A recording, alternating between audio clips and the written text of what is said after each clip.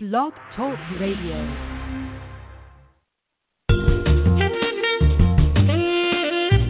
Black Politics Today. An eye for what's at stake in global politics and your source for the social, economic, and political impact of public policy on the African American community. Your host, Kelly Michael Williams, is a political strategy veteran with an undefeated campaign record and the political experience that spans nearly 3 decades, from Mayor Willie Brown in California to President Barack Obama in our nation's capital. So get ready for a fresh and honest approach on the politics that affect you and your family the most. Now, your host, Kelly Michael Williams. Well, everybody, it's deep time in America. But now can the Democrats make it prime time? Hello and welcome to the show. I'm your host, Kelly Michael Williams, and I want to thank you for joining us tonight. As I expect, we'll have a very good show this evening, and things are going to be like they always are, just, fast moving, and, we're going to talk about it. We're going to say it. If you don't like it, oh, well. But you're certainly welcome to call in and join us if you like to share your comments or share your views. You can give us a call at 516-590-0143. That's 516-590-0143, and we'll welcome your viewpoints.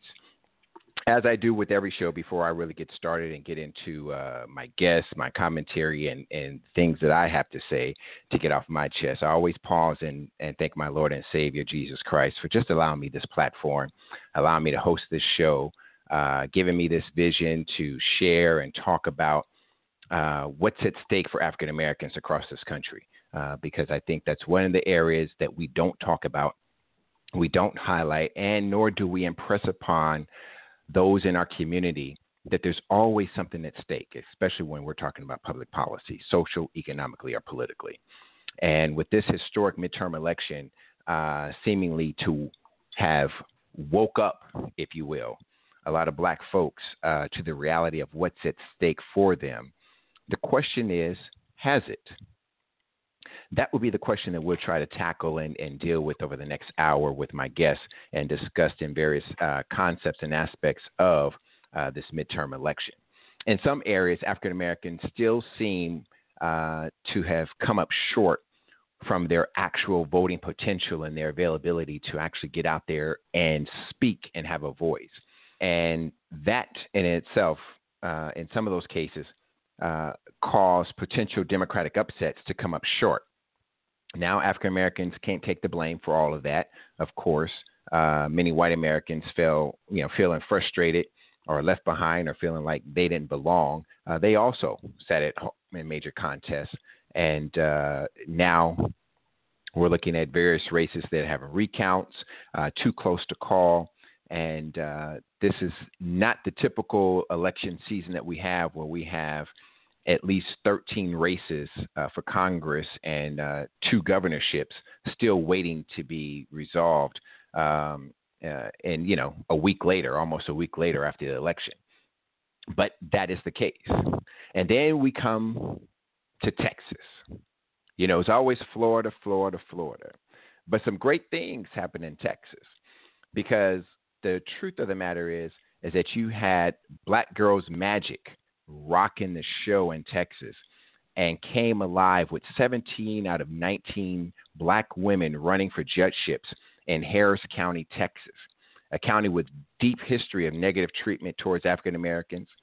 And you had 17 black women now taking control of that county and its civil, criminal, and juvenile court system, mandating that a change is going to come.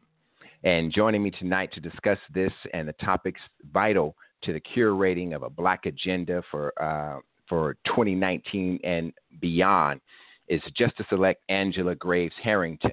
She's a managing partner and a civil, criminal, and family law attorney. She's licensed in the state of Texas and also serving in the southern and western districts of Texas. She's also licensed to serve on the Fifth Circuit Court of Appeals. She's a certified ad litem and is appointed by the state of Texas to represent indigent clients. Also joining me is Ralph Reverend Ralph J.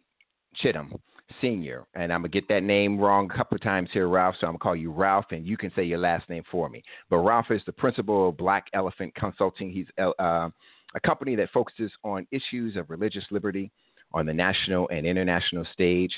His overarching mission is to positively impact culture locally, nationally, and internationally, bringing an empowering and liberating message of conservatism to urban America. And finally, but certainly not least, is my friend and colleague, Dr. Johnny Bernard Hill. He's Associate Professor of Philosophy and Religion at Claflin University, a dynamic voice for justice, reconciliation, and human rights in America, and the author of The First Black President, Barack Obama, Race, Politics, and the American Dream, and also a BPT contributor. Let me welcome all of you to the show and get you on here. Welcome all to the show. Race, Politics, and the American Dream, and also welcome to the show, guys. Yeah, turn down your radio. Free up some of that background noise for me. How's everyone doing? Doing well, thank you. Okay, did we lose someone? Who did we lose? We lost the judge. Okay, so hopefully she'll get back in real quick here. So let me start with you, Ralph, since it's your first time on the show. You're also former candidate for at large, D.C. Center Council at large. Great race, great opportunity for me to meet you and have you run. How are things going? Talk to me about the campaign. What are some of the positive, negatives that you had, and what is it that you are looking for? Well, the race itself was fantastic. We didn't win, but there were so many positive takeaways from the campaign that we could talk about that for the full hour. For me, one of the biggest takeaways was I ran as a Republican in deep blue Washington, D.C. There are only 30,000 registered Republicans in Washington, D.C., but yet and still with that, the negative responses that I got running as a Republican were so minuscule that I would say it was no more than 2%. Negative responses to me running as a Republican. Mm-hmm. And so that, for me, that proved that if you run as a candidate with ideas to help the people, to solve the problems, and just don't resort to sound bites and ignorance, people will listen. And for me, that was a huge positive takeaway. Great. Mm-hmm. And so what are some of the issues that you were championing and looking forward to helping the District of Columbia resolve and move forward on? Well, one of the main issues I kept hammering on was the fact that in Washington, D.C., in 2018, we are still running an apartheid-era education system where a child's zip code determines the quality of his or her education. Now, that should not even be possible in 2018, let alone in a city that is being governed by black people. Mm-hmm. That's outrageous. And also another issue that I brought up consistently was in Washington, D.C., the maternal child death rate for pregnant women and their babies who live east of the Anacostia River rivals some developing countries due to a lack of access to adequate and convenient health care. Again, in 2018, in a city run by black people, how has this been allowed to occur for the past 20 years? So is it an issue of the city, or is it an issue of the federal government, given that we are in the District of Columbia and the federal government is the sort of the overseer of our structure, if you will, and our budgets and things of that nature? Is it a city issue or is it a federal issue? No, this is a city issue. The District of Columbia has a $14.5 billion, that's billion with a B, annual budget. Mm-hmm. This is not a federal issue. This is an issue of what I consider willful and benign neglect on the part of the ruling elite in Washington, D.C., who care more about building buildings than they do about building people. Interesting. So you feel it's a deliberate attack on the humanity of what we are supposed to live and stand for? It has to be deliberate for it to have been in existence for more than 20 years. 5 years, okay, it's an aberration. I'll give you a pass. But when you talk about having a system in operation for over a generation Mm-hmm. that disenfranchises a certain geographic region, that clearly has to be by design. Wow. Mm-hmm. Wow. Mm-hmm. Interesting. Now, Johnny, now, it's go crazy ahead. Go ahead, that, Ralph. It's crazy that I, a black Republican, am the one saying all of this, and it's supposed to be the Democrats who care about the poor black people. But clearly in this situation, it sort of suspends reality because the reverse is actually what's happening. So, what was the reaction on the campaign trail to that issue? That the idea that those in control or those in power have not been addressing this issue. The rank and file who heard my message understood, and it resonated with them because they're living with this reality every day. Mm-hmm. And I had, a few Democrats say to me, Ralph, you're the only dude out here that's talking about the real stuff. These other folks running are just talking fluff. But, there's a whole other reality about the press being in cahoots with the power structure in D.C. and honestly giving Republican voices any airtime or press time whatsoever. So, but when I was able to get my message to the people, they understood it and it resonated with them. So are you thinking that next time around that you'll go as an independent rather than as a registered Republican? No, because for me to change party as an independent, everyone would look at me sideways and say, Ralph, we know you're Republican. Stop faking. Well, I mean, they do that now because, so many of the Democrats changed to independent so they can fill independent seats. I mean, they wouldn't look at you any differently. Well, my integrity doesn't allow me to become what I term a Decepticon, because that's what all the independents are right now in the district government. They're all Decepticons. They're Democrats wearing independent clothing. And if I'm going to refer to them as Decepticons, then I can't turn around and do the same thing. True. Right, I have Johnny, to maintain my own integrity.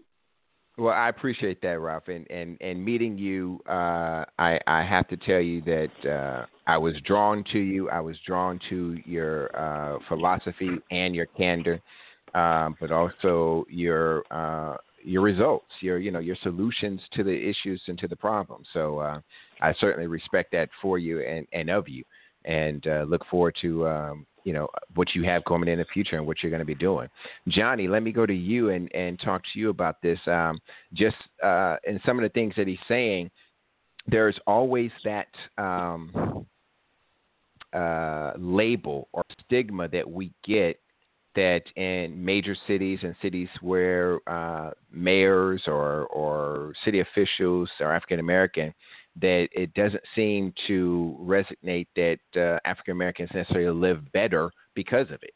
What's the issue with that, or what happens? Well, I agree with Ralph that there are enough issues that deserve serious attention, from the school system to the problem of homelessness and the marginalization of poor and working African-American communities in Washington, D.C. But I think, Ralph, what I would say is that your approach is very ahistorical. I think it's very impossible to know what's going on in D.C. without looking at the deep, profound history of racism as it relates to African-American communities in the district and the history of marginalization by the powerful elite. Even today, as I understand it, I don't believe that Washington, D.C., the district still has congressional representation as of the present moment. And so a lot of the federal policies that actually have an impact on the school system and the districting sort of housing and commercial activities in the district are decided by voices in Washington, D.C. in terms of Congress and the federal government, but don't have necessarily the representation from the citizens of Washington, D.C. That's one observation. The other one is that it seems to me that the district has changed dramatically. The powerful force of gentrification has swept through the city of Washington, D.C. over the last 20 or 30 years like we've never seen before. So many of the poor and working class African American communities in Washington, D.C. have been ghettoized and concentrated in small geographic spaces and continue to be subjugated. That contributes to high crime rates and the persistence of disparities in the educational system. So I agree it's not just about money, but it's also about policies, and a lot of the policies that are championed by the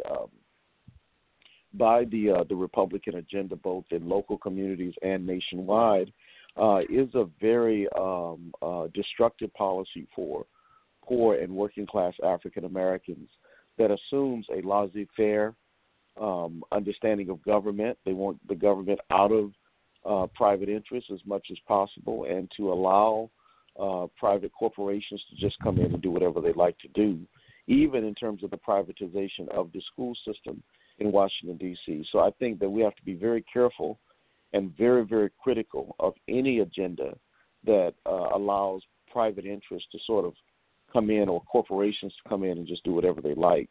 And so my concern is that we don't have enough representation from the people in the district to weigh in on a lot of the federal policies that impact those local communities. And we're seeing it all over the country as well, from rural communities across North Carolina to Georgia, and the persistence of voter suppression in many local communities that has the same implications and consequences as we're seeing in D.C. What we see in D.C. is what happens when a community does not have adequate representation at the federal level that can help create policies that can actually enhance their communities.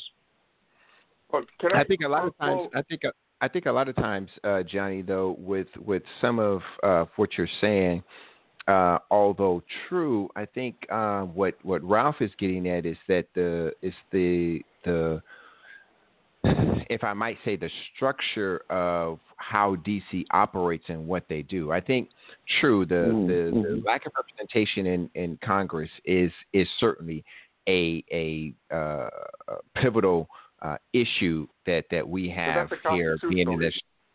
Right, it is. But in terms of the governance of the city and how the city is run and operated, I think what Ralph is saying is that that's where the structure system is such that it's not operating at a level that it should be, given the history of quote unquote black rule in this city. And it's unfortunate because I think that the DC has a very bad reputation of like, oh God, I got to deal with this or I have to deal with that, in terms of dealing with city agencies and things like that. But true, what Ralph is saying is very true in terms of building buildings as rather than building people. I think it is on point to a certain extent because, quite honestly, development has been rampant in this city for the last, 10, 15 years, since about 2003, 2004. And it's just build, and basically build and they will come. And that's what's happening. And so the changing of the color, the changing of the guard, the changing of the priorities, a lot of priorities and a lot of things have changed in this city over the last 10 or 15 years that I think is what Ralph is trying to address. Go ahead, Ralph. You were going to say something. Well, the first thing was the whole issue of congressional representation, of course, is a constitutional issue. But here's another question. If representation in Congress is the answer to the question that explains Chicago, Detroit, Baltimore, and every other urban center across America that has congressional representation, that argument about congressional representation, that's a red herring argument. It sounds good, but when you look at other urban areas that are just as blighted, that have congressional representation, it's clear that just having voting representation in Congress is not the panacea. Well, I agree with you, Ralph. I'm not suggesting that is the only problem. I think it's part of the matrix of issues that impact these communities, from Detroit and Flint, Michigan to inner city Washington, D.C. What we're looking at is a very deeply systemic issue that's rooted in the history of these local communities, in these major cities, going all the way back to Reconstruction. So I think you would agree that these issues have a deep historical perspective that has to be taken into account when looking at these communities. A lot of times these communities are often isolated. You don't see the kind of commercial engagement with multinational corporations sort of infusing capital and commercial activity into these cities because of the racism, because of the lack of capital that is generational, that comes from, goes from one generation to the next. So I just think that oftentimes when we look at these issues, like with Detroit or with some of the other cities you just named, we do so without a very focused look at history and how it plays a deep role in these communities. It takes money and capital, which is generational, which has generational qualities to them, to build the foundations of these communities. And what we're seeing in whether it's Detroit or Southside Chicago or going all the way back to some of the poor communities in Washington, D.C., is that it's a lack of generational wealth that's been passed down that can sort of generate commercial activity and build the infrastructures in these cities. And that has, of course, yeah. But if we want to talk about history, then explain why the black family in 1950 had a 70% rate of mother and father, husband and wife living together, but now in 2018, that rate is 70% single motherhood, and in some communities it's 90%.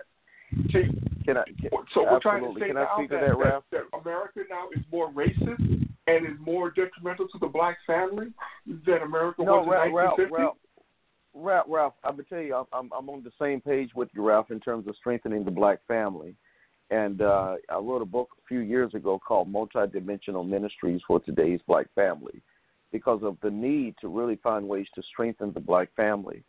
But what often goes overlooked is in the late 1960s, there were intentional policies from the federal government that attached family separation to the access to federal resources.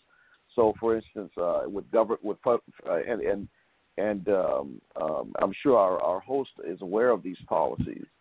So, in the late 1960s, when these families were put together and strong, doing well, there were federal policies that literally required families to separate in order for mothers and their children to receive federal. Hold on, Ralph. In order for mothers and children to receive federal benefits, the man had to not be in the home.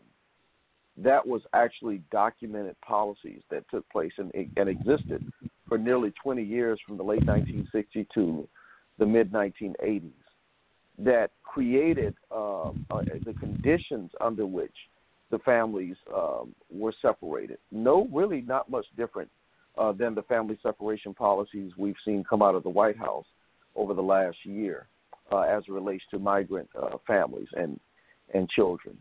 So Ralph, I think it's very important to look at these systemic policies that impact the black family and how we're still living into those conditions today. Ralph, I'm gonna take a quick break. I'm gonna let you respond very quickly with that because I'm liking the discussion, but I want to keep moving because I certainly want to talk about the Black agenda and how we look at this midterm election, the results of this midterm election, and how we understand exactly how it's going to impact and where we can go forward looking at a Black agenda. We're going to take a quick break and we'll be right back.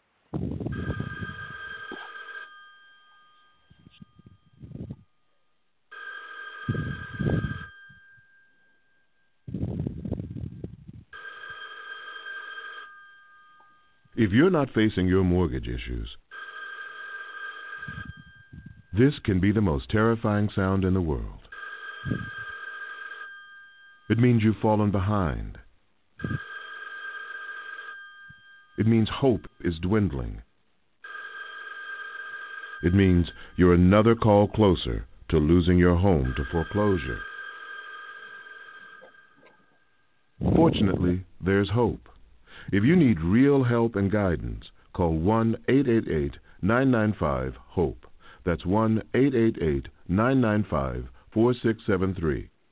Because nothing is worse than doing nothing. A public service announcement brought to you by NeighborWorks, the Ad Council, and this station. Honey, put this on top of the minivan. We're only going for 2 weeks. You want me to pack the kitchen sink, too? Well, is there room? Hey, you guys, you going on vacation? Who's that? I don't know. Because we're planning on robbing your house tonight. All right, I'm calling an alarm service. Wouldn't it be great if you could be warned of life's risks? If you have diabetes, you can. There's a simple blood test called A1C that can help measure your risk of complications from diabetes. Why is it important? Because more than 600 people every day die from diabetes and its complications. If your A1C is above 7, your doctor can show you how to lower it. If you have diabetes, know your risk. Know your A1C.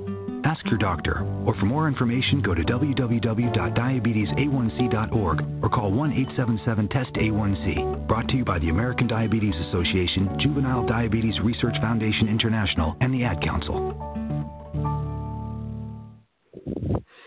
Welcome back to the show. I'm your host, Kelly Michael Williams. My guest tonight is Reverend Ralph Chittims.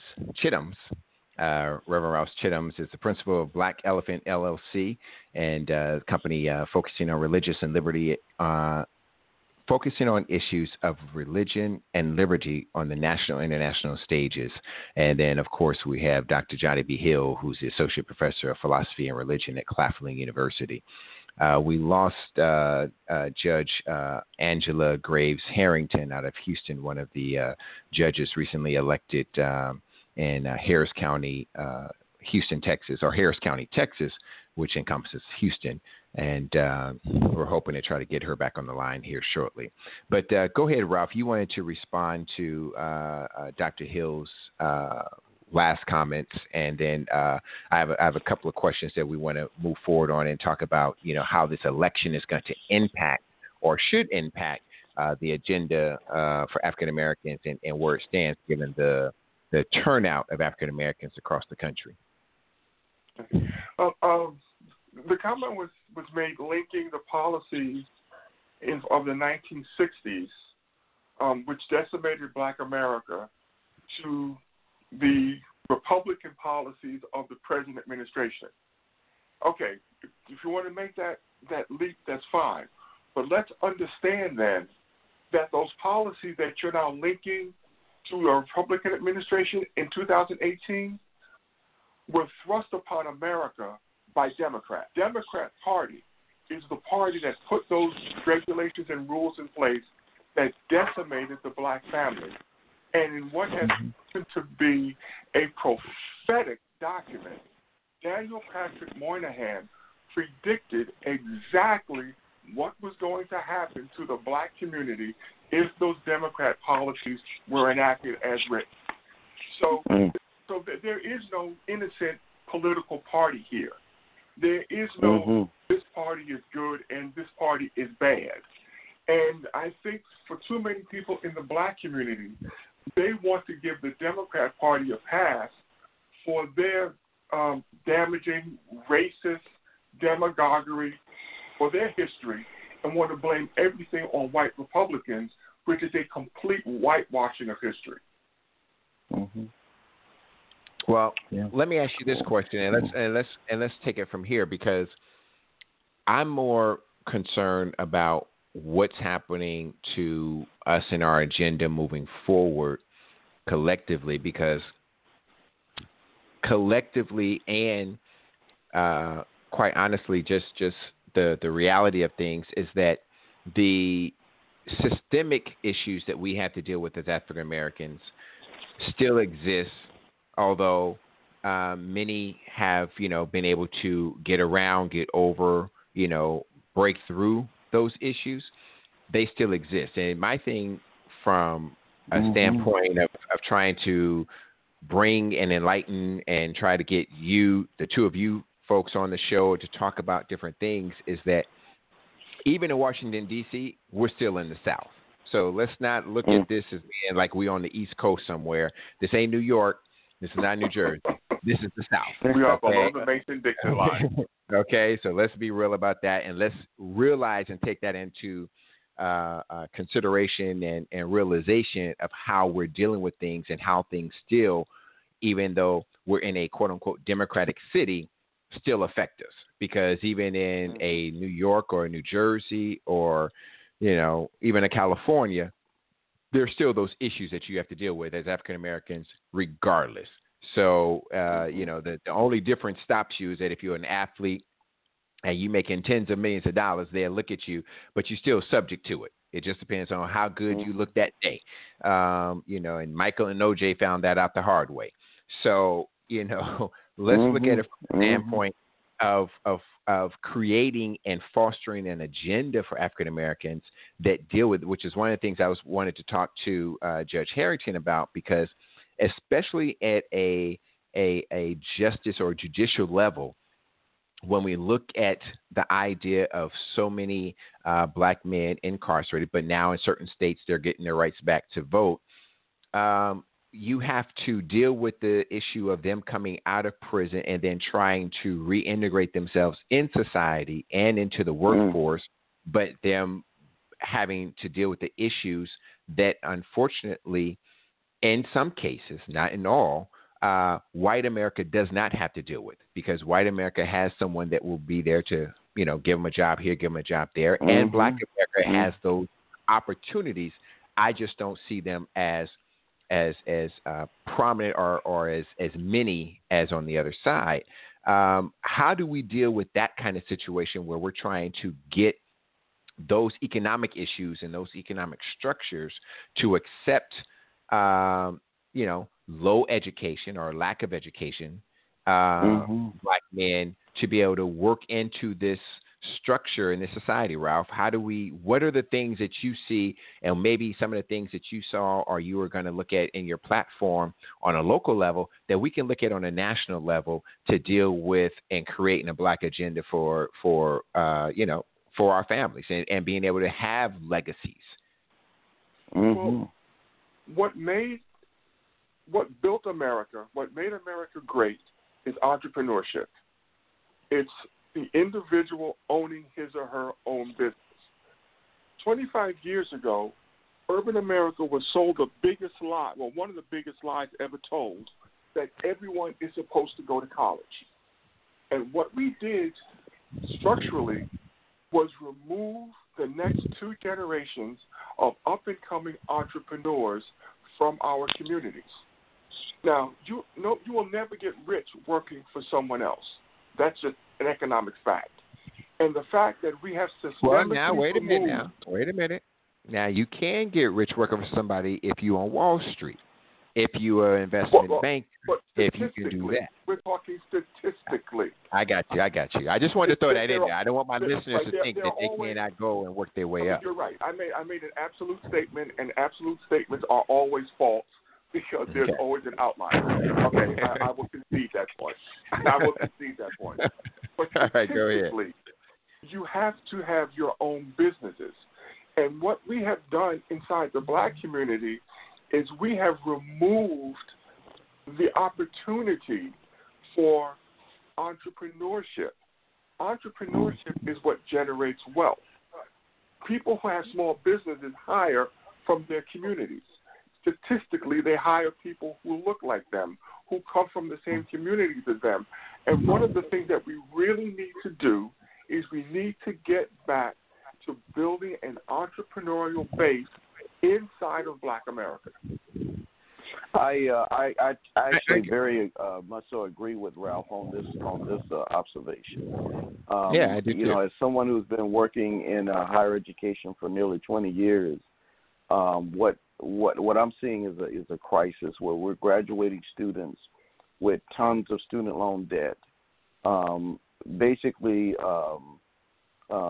giving them a lifetime of indentured servitude to pay off this massive debt, of student loan debt that they have no way of paying back.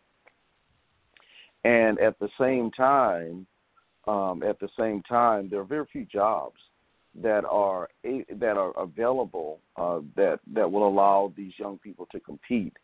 And so I agree. I think that what we have to do is to start creating more opportunities for job and skill training and helping individuals learn how to start a business, how to form an LLC or a nonprofit or not-for-profit organization, and develop skills and tools that they can use to build a life for themselves. But I totally agree with that. I think we have to do that. But we also need leaders, too. And and this is where I would say that it's not an either-or, but both and, because we also need very experienced and well-trained individuals who can provide leadership in the global economy. It's not just enough to start a small business. We also need thought leaders and intellectuals who can help provide leadership at all levels of society to continue to be thought leaders as well in a number of different areas, to be leaders in technology, in business, in economics, in government, in medicine, in ethics, and in higher education. Exactly. I agree with that as well. But to paraphrase Booker T. Washington, because I'm horrible at remembering quotes exactly, he said something along the lines of, attaining political power without having your own economic base to support it is foolish. And that's exactly what Black America has attained, a certain level of political clout. We had Barack Obama in the White House, and we have senators, and we have congressmen, and we have people elected to the state houses, but we don't have the economic base within the Black community to support those politicians. And that's where we have missed the mark. I agree with that, and I also think that it also comes down to a point of educating and understanding just what business acumen is and how to move forward with it. Because what unfortunately you have, and you see it in our community, although it happens in all communities, I just think that there's enough cover in other communities that it's not as prominent, or I'm not necessarily in all those other communities to know all the ins and outs, which is very true. But what you have for us is that we have the capacity, the ability, and the understanding of what our product is, how to do our product, and everything else. But unfortunately, we don't necessarily always have the capital or the ability to service, especially if we're in the service industry, to service that. So there's always that backlash of, well, you didn't give me or you didn't get. But yet, we as consumers don't mind going to someone else and getting that same service. And if they don't do what we feel they should do, we'll still go back to them. But we won't go back to our own, to support our own, to make our own better at it, and being able to help them grow and get it better. And I think some of what you're saying, Ralph, and some of what you've said, Johnny, in terms of how our infrastructure in our community have been, with parents, without parents, and lack of leadership in our community is one of those vital keys that has caused us to want to be able to have the entrepreneurship and be able to do it, but then credit, capital, understanding those things, and then how to deal with payroll taxes, how to deal with, income taxes and paying taxes, and being able to put money aside to buy inventory and to do different things and get the same results as our white counterparts or our Asian counterparts. They have absolutely the same amount of businesses that we have. I mean, we have more small businesses than they do, but yet our capital in our small businesses is less than the Asians, and they have 1 million less small businesses than we do. Mm. Well, can I add to that? Oh, sorry. Go ahead. Sure, go ahead. Ralph? Okay, yes. Go ahead, Johnny. Well, the point that I wanted to make was that related to what you're saying, one of the issues we're having is the crisis of the actual institutions that have served the role of actually doing exactly what you're referring to. So many HBCUs across the country are in crisis right now, right? Because their graduation rates, student retention rates, all of these things are totally horrible in many HBCUs across the country. And so the very institutions from the black church to historically black colleges and universities are in crisis. So if the institutions that have been put in place, and Ralph mentioned Tuskegee as an example, these institutions that have been put in place to actually help to propel the community forward are in crisis, where then do we look further that agenda? So beyond just simply trying to inspire people and encourage folks and individuals to do these things, how do we build institutions and structures that are actually going to help mobilize, organize, and advance the larger agenda? And that's really my concern at this point. It's like when we have when we have those historic organizations like the Black Church, like historically black colleges and universities that are in crisis, how do we now, where do we turn to actually accomplish and advance these larger agendas? Okay, so here's where I'm going to get in trouble with all of your listeners tonight, okay? The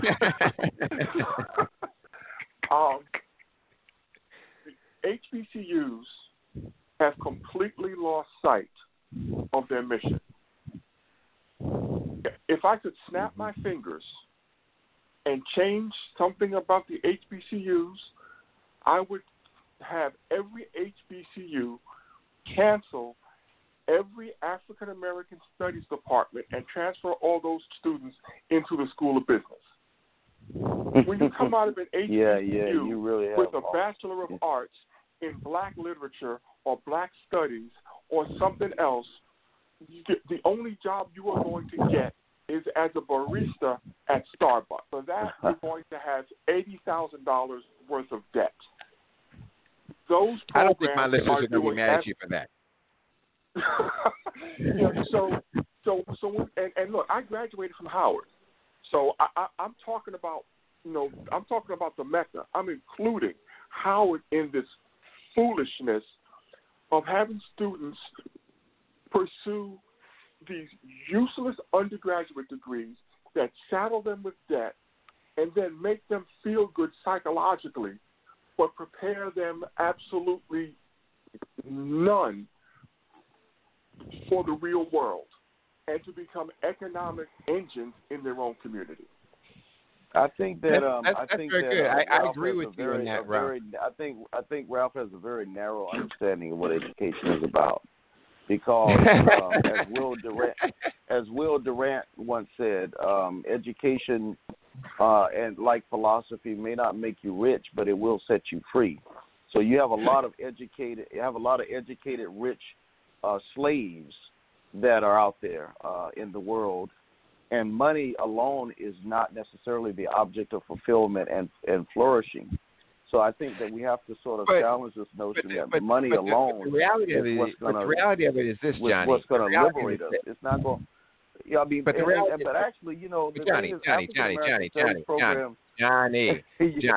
The reality is this. Yes, sir. Okay, what Ralph is saying is this: because I agree with him to the degree of this. If you're at HBCU, you don't need to have a degree program from African American Studies. It should already be taught as a regular part of the history and what's going on. So I will agree in that sense because, yes, it may not be the money of fulfillment, but unfortunately for our community, it is the money that needs to be fulfilled for us to be able to survive in this global economy. We're not able to do what we need to do. We're not able to do what we need to do in our own communities. That's why gentrification pisses me off. I don't need somebody else moving into my community to tell me my community is good enough or better enough so we can have higher prices for our houses, or we can have industry or corporations come into my community. I don't believe in that. I believe in the Black Wall Street phenomenon. I believe in my grandfather, working at the railroads and doing things middle class and being able to have something. I believe in that middle class structure that I grew up in. I understand, but both my parents were working and they had good jobs, and we can go to school and go to college and do those things. But at the same time, I also agree with the fact that, okay, because we went to school, I don't necessarily believe that it took us back, because that was the one thing that we could hold on to that was instilled in us that they can never take from us. But we should have taken it and developed entrepreneurial spirits out of it, rather than, as you were saying, slave mentality spirits of going to work for somebody and staying there. Now, on the flip side, I believe that we could have gone and, like my uncle, went to school, came out of school, went to go work for IBM, or went to go work for Simon & Schuster and everything else. Then he ended up being the VP of Amoco Oil and Principal Financial. So he became very wealthy doing that. But he also had an entrepreneurial spirit in that, because he understood what he knew was something that he could also parlay into anything he wanted to do. And I think that is the sentiment that we need to take forward and push, because if you're just going to go to school to come out with debt to just go get a job, you're going to school for the wrong reason. However, if you're going to school to get the education so that, one, you can have substance in who you are as a person, and it can shape your character, and it can shape your ideology of where and what you want to do. If you want to go into service industry, if you want to go into business, or if you want to go into politics, or wherever it is where you can help people, or healthcare, or you want to go into the, come out and decide that you want to start your own business or work for someone, then you do that, but you do it with an entrepreneurial spirit. I know when I worked at the White House and I worked in federal, I used to tell the people, look, learn everything you can in here, but do it as an entrepreneur. Don't do it as an employee, because you want to take everything you have. If by chance you end up having to leave here, come back and make these suckers pay you for your expertise and understanding what you just got finished doing. But don't sit there and just do it so that you get laid off or fired. Now you're sitting in the unemployment line because the particular job you have, there's no other jobs available to you, but you haven't prepared yourself for the entrepreneurial side. Right. So I agree with Ralph in absolutely. that sense, because it's one of those things. Real quick, I want to take a break, but I can't take a break because I only got about 10 minutes left. I want to talk about these elections and the dynamics of what's happened. And Ralph, since you're the GOP on the line, what is it and where is it? What's going to happen now in terms of this Trump agenda and where it's going? And I mean, there's so much to talk about, but I only got a few minutes to go with it. So just give me a buzz line that we can follow up with on what's the GOP's outlook now. And quite frankly, let me ask it to you this way. What's the GOP's agenda for African Americans? What are you looking for, or what are they looking for, or what have you heard they're looking to do in terms of reaching African Americans? Because quite frankly, they are not looking to do so, and all the policies, in my opinion, that they put in place have done nothing but disenfranchise and really push them away even further. So what do you think, or where do you see it going in the future? Well, the National Republican Party does say that they want to reach out to the black community, but they are doing a piss poor job at it. To put it bluntly, they have the wrong people running it, They have no Please idea let me comment. exactly. Please let me comment on this. Hush, right here. Johnny, hush. Go ahead, Ralph. Go ahead. They have no Please. clue of what it is they should be doing. They're putting the Right. money in all the wrong places. Right. The black community historically has been a Well, very that's what the Democrats do, too. conservative So. community, but the leadership of the party has not listened to the right people, i.e., me, regarding how to go about messaging and reaching my community. They have not done a good job at all. I don't know. I don't know that she's going to do that because she's, lock and stock with your president, and not necessarily lock and stock with her uncle. And so I don't know, or is it that's her uncle, I think, right, or her daughter, his daughter. I can't remember who she is, but let's be clear. The Republican Party has become, if it perhaps, although it may have always been, a party of white supremacy and white nationalism. That is indisputable. Always? It may have been always, even going all the way back to Lincoln. I mean, I want to say that there have not been some good things that are. The Republican Party is the party that got the civil rights legislation that Johnson said. Okay, that well, in that case, let's just look at the party over the last history, and that is not. That is not okay. fair. Let's be clear. I don't want. Ralph. I'm not trying to get into a historical debate with you about whether or not. So, all right, but wait a minute. Johnny. Johnny, you said historically, and it's undisputable. So now I'm going to agree with Ralph on that because, although I think I don't have enough time right now, Doc. I mean, I don't either. I only got about 5 minutes. But even though some of it may have been platitudes to it, but it was done. Things were done, and they did put things in place. And quite frankly, I did agree with a lot of Jack Kemp's proposals and the way Jack Kemp addressed the issues. In fact, I didn't even know he was a Republican when he came to California talking about what he's talking. And I was like, okay, I like this dude. I like what he's talking about and where his structure were. Some Republicans I can deal with, a whole lot I can't. But my point and purpose is always focusing on what are we doing for our people and how we move forward. And I will even say to Ralph's defense, not that he needs it, but Democrats do the same thing.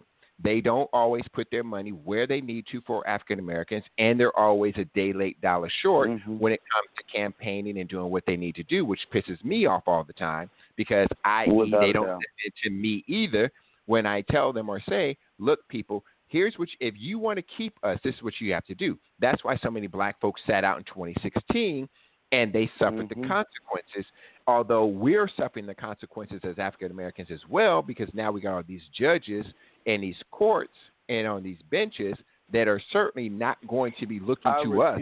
Doc, I refuse to make a functional equivalency between the Democratic Party and the Republican Party. I'm not so much talking about a functional equivalency. Obama, I'm talking about there's no functional equivalent between. But it's not Barack's party. Come on, and that's man. The problem. Absolutely not. Absolutely it's not. It's not Barack's party, though. See, I mean, and that's the problem. That might be true, but when you but you don't see Stacey Abrams or Gilliam running on a Republican platform. No, you don't see these major voices across the country. From Hispanic, Johnny, Latino, they're not running on Johnny. They're not running on Barack's platform either. They're running on Bernie Sanders' platform.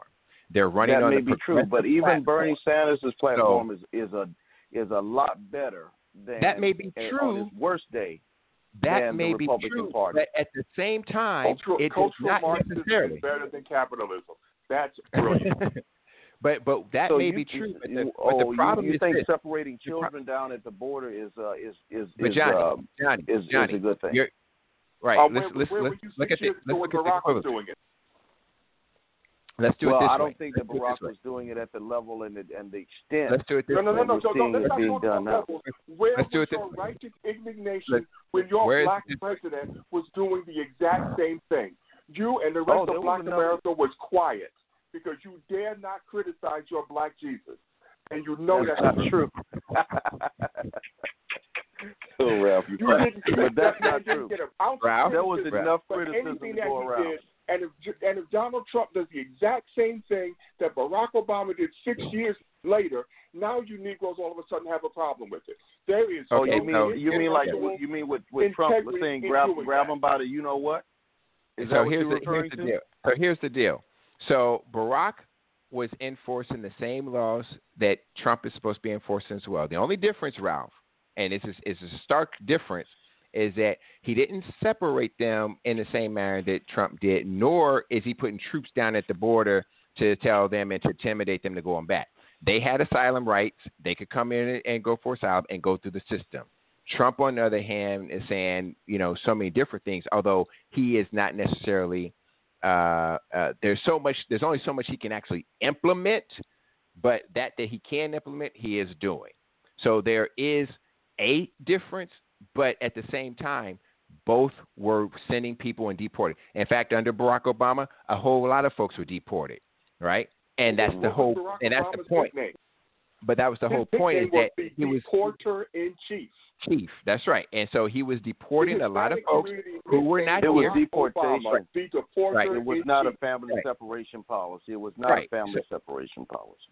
It wasn't a family separation policy. Deportation. But he was deporting them that came here illegally. He was deporting them who came in, who committed crimes. He was deporting them. And that's why the equivalent of what Trump is doing is so vastly greater than what they're saying that Barack did. But in the next two sentences, Ralph, what's at stake for us as African Americans, as a community, as a race, not as Democrats or Republicans, but what's at stake for us socially, economically, politically, that we have to be focused on to make sure that we can create a black agenda that works for us, regardless of who's in office? Honestly, our very survival as a race is in jeopardy right now. Period. End of discussion. And I say that simply because of the fact that abortion has become a genocide inside of the black community. We need to embrace our community. We need to love ourselves. We need to build ourselves up. We need to build up our entrepreneurial side. We need to educate ourselves. We need to just holistically heal as a people. Now, that's easy to say, but that's going to be very hard to do. All right, Johnny, real quick, what's at stake for us? 30 seconds. I agree with Ralph. I think what's at stake is our survival as a people. What's at stake is our legacy for this present age and what we're going to leave to our children. And I think the legacy we should leave to them is a legacy of resistance and struggle and utter determination to make a difference for this present age, to challenge white supremacy and white nationalism, to fight it with every breath in our bodies, so that our future generations might know who they are as African-descended people made in the image of God with power and purpose to create a better world. I want to thank both of you gentlemen for coming on the show and even having your own little talk show in the middle of my hosting and going off to each other one another. Sorry about that. I certainly think my listeners found it quite enjoyable. but the real deal in this next 90 seconds that I have is that we have to recognize as a people, as a race, even as a culture of who we are, because our culture dictates and determines a lot of how we do things and why we do the things that we do the way we do them. But at the same time, I think that in Ralph's case of educating and recognizing entrepreneurship and recognizing what's at stake and how we do things, it's very key and very vital to understanding exactly where we're going to be next year, 5 years, and 10 years from now. And unfortunately, if we do not recognize that as a community, holistically as a community, and being able to make sure that our families, that our children, that our grandchildren recognize and understand their value as a people, as African Americans, and their contributions to this country and this nation, is going to be vitally depressing of what we will ultimately find ourselves and where we will find ourselves. So with that, I want to thank you guys for joining us. Until next time, if it's social, economic, or political, it's Black Politics Today. I want to thank my guests again for joining us tonight, and I look forward to having you both on the show again real soon. Thank you. Thank you for listening to Black Politics Today on Eye for What's at Stake in Global Politics with your host, Kelly Michael Williams. Join us live each Monday from 7 to 8 p.m. Until next time, follow us on Twitter, like us on Facebook, and download us on iTunes at Black Politics Today.